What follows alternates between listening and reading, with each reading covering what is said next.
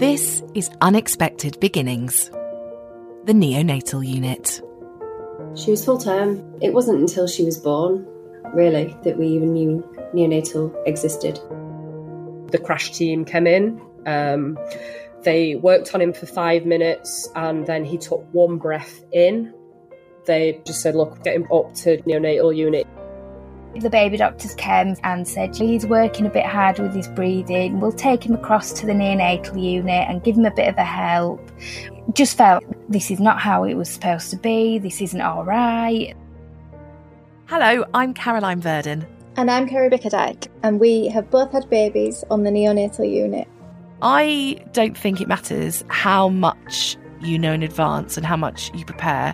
I think it's always going to be a shock. Like, I knew 2 or 3 days beforehand that we were definitely going on to neonatal, and I'd spoken to some neonatal doctors and they'd told me what to expect in the delivery suite and they'd told me what to expect on the actual unit itself, and I wasn't remotely prepared. I wasn't prepared at all. I went into spontaneous labour and he was whisked off. I didn't even know where the neonatal unit was in comparison to where I was. And they just came in and took him. I think one of the things, just the most basic things that surprised me, was I didn't really know what the neonatal unit was. Like, I'd heard other people talk about SCBU, NICU, paediatrics, but I didn't ever have to know what all the differences were and what it all really meant. So everything just felt really alien. It's not something you read up on when you find out you're pregnant. You don't automatically think neonatal. No.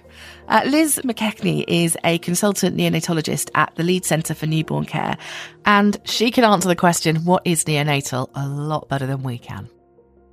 So neonatal is the ward in the hospital that looks after babies from birth to when they go home.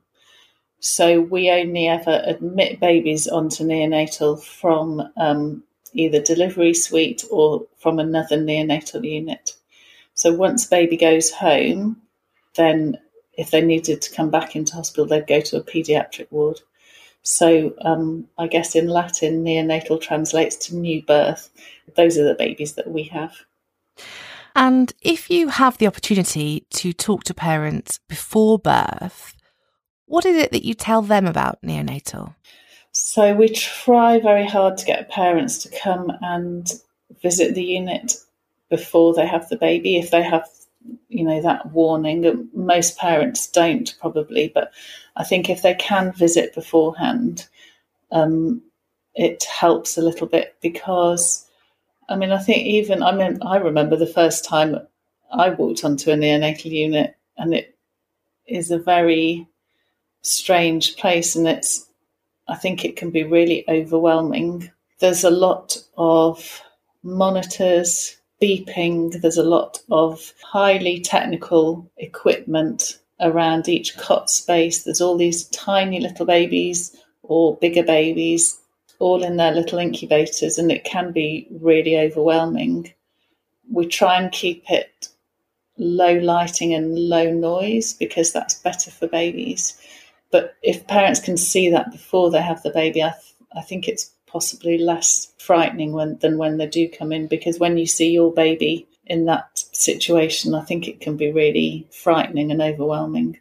I vividly remember hearing all the beeps and the bleeps of the monitors, and frequently you'd hear what you hear when you watch Casualty, when there's a real problem and suddenly the heart rate monitor goes beep and you think there's like a terrible problem here. And staff are really calm and they just, do their thing and reset it, and it wasn't a big problem. But I remember that feeling of just being terrified. But equally, I remember thinking how strange it was because the babies were really quiet. And I expected noise. I expected lots of crying from the babies and lots of I expected them to coo and because that's what babies do. That's what babies do. And yet the babies on neonates, some of them, will make more noise, perhaps if they're, term babies, but the premature babies. They don't, no, because they're putting a lot of their energy and resources into growing and developing and getting better if they've been poorly. And they don't do a lot. And but even a term baby sleeps for up to 20 hours a day. So the premature babies will be resting for, if they're allowed to, for even longer than that. And so it is really different. But as you say, certainly in Leeds on our surgical newborns unit, it's very different because we've got much bigger babies there. And having just been on there this morning, they're very big and noisy on there. And it's much more normal there, normal in what you'd expect. But we try, and I don't think that we're ever very successful about it because it is an intensive care unit, but you have to try and recreate the sort of environment that the baby would have been in utero. And they wouldn't have been making a big noise then, so dark and quiet. And that was something I didn't expect, the low-level lighting. And I remember going in the first time I was allowed to, and it was low-level lighting. I remember the next time I came down, there was a thick, heavy blanket over the incubator. And I'll be honest, I panicked and thought what was over the incubator was there because he had passed away. I didn't realise that it was there because it was good for preterm babies to be kept in darkness to an extent, because obviously that's what it would have been like for them in the womb. And, you know, when you lay it out like that, obviously it makes sense, but it feels so alien because it is so far away from what you expect newborn life to be like. Yeah. I mean, the incubators are designed, they're double walled so that it should be quiet in the incubator for the baby. But then, as you say, we put those often fleecy incubator covers on just to decrease the light and muffle a bit more of the noise for them so that it's, I mean, you know what it's like when you feel poorly. The last thing that you want is bright lights and loud noises. I mean, it does all make sense, doesn't it, when you think about it? You'd be nice and cosy inside, and then all of a sudden you're kicked out a little bit early and it's cold and you just need to be cosy. Don't you? And you don't want those bright lights. It does all make sense, but it doesn't stop it from being terrifying. One of the mums that we spoke to was Lucy Paget, who's actually a midwife at Leeds. So she knows more about neonatal units than most, I think it's safe to say. But even for her, it was a shock when she ended up there. You've just had this baby that you just love and adore. You love them so much before they're even born.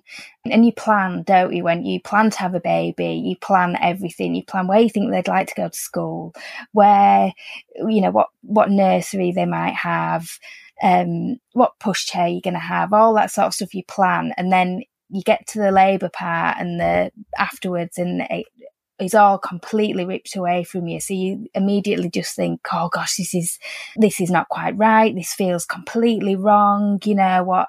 This is not how it was supposed to be. This isn't all right. And I think that's what it is, isn't it? It's unexpected. And because of that, it's really terrifying. You just do not expect it. Why would you? You wouldn't expect that. And it's so weird walking into that unit for the first time. I think for me, I was walking down the corridor while I was being wheeled down the first time I went to see him. And I suffered with claustrophobia and agoraphobia and quite a lot of other things. So walking down the corridor and being locked in to start with was a big stress. And then turning the corner and seeing all the incubators with babies. And there was no parents there, and I think it must have been late at night.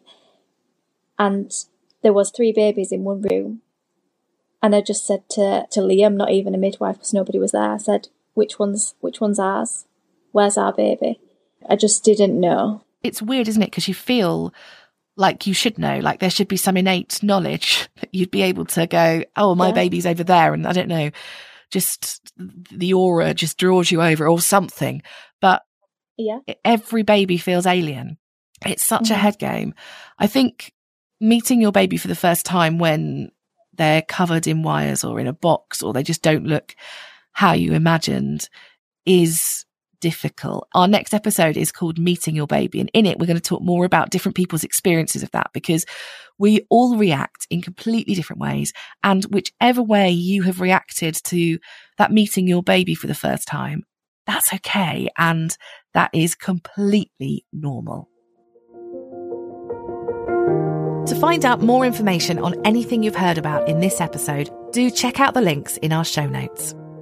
Unexpected Beginnings, the neonatal unit, is recorded in conjunction with Leeds Children's Hospital and funded by Leeds Hospitals Charity. As the official charity of Leeds Teaching Hospitals, they support NHS staff to deliver the best care for patients and their families. Generous donations have funded life-saving equipment, research, fellowships, and improvements to the patient environment.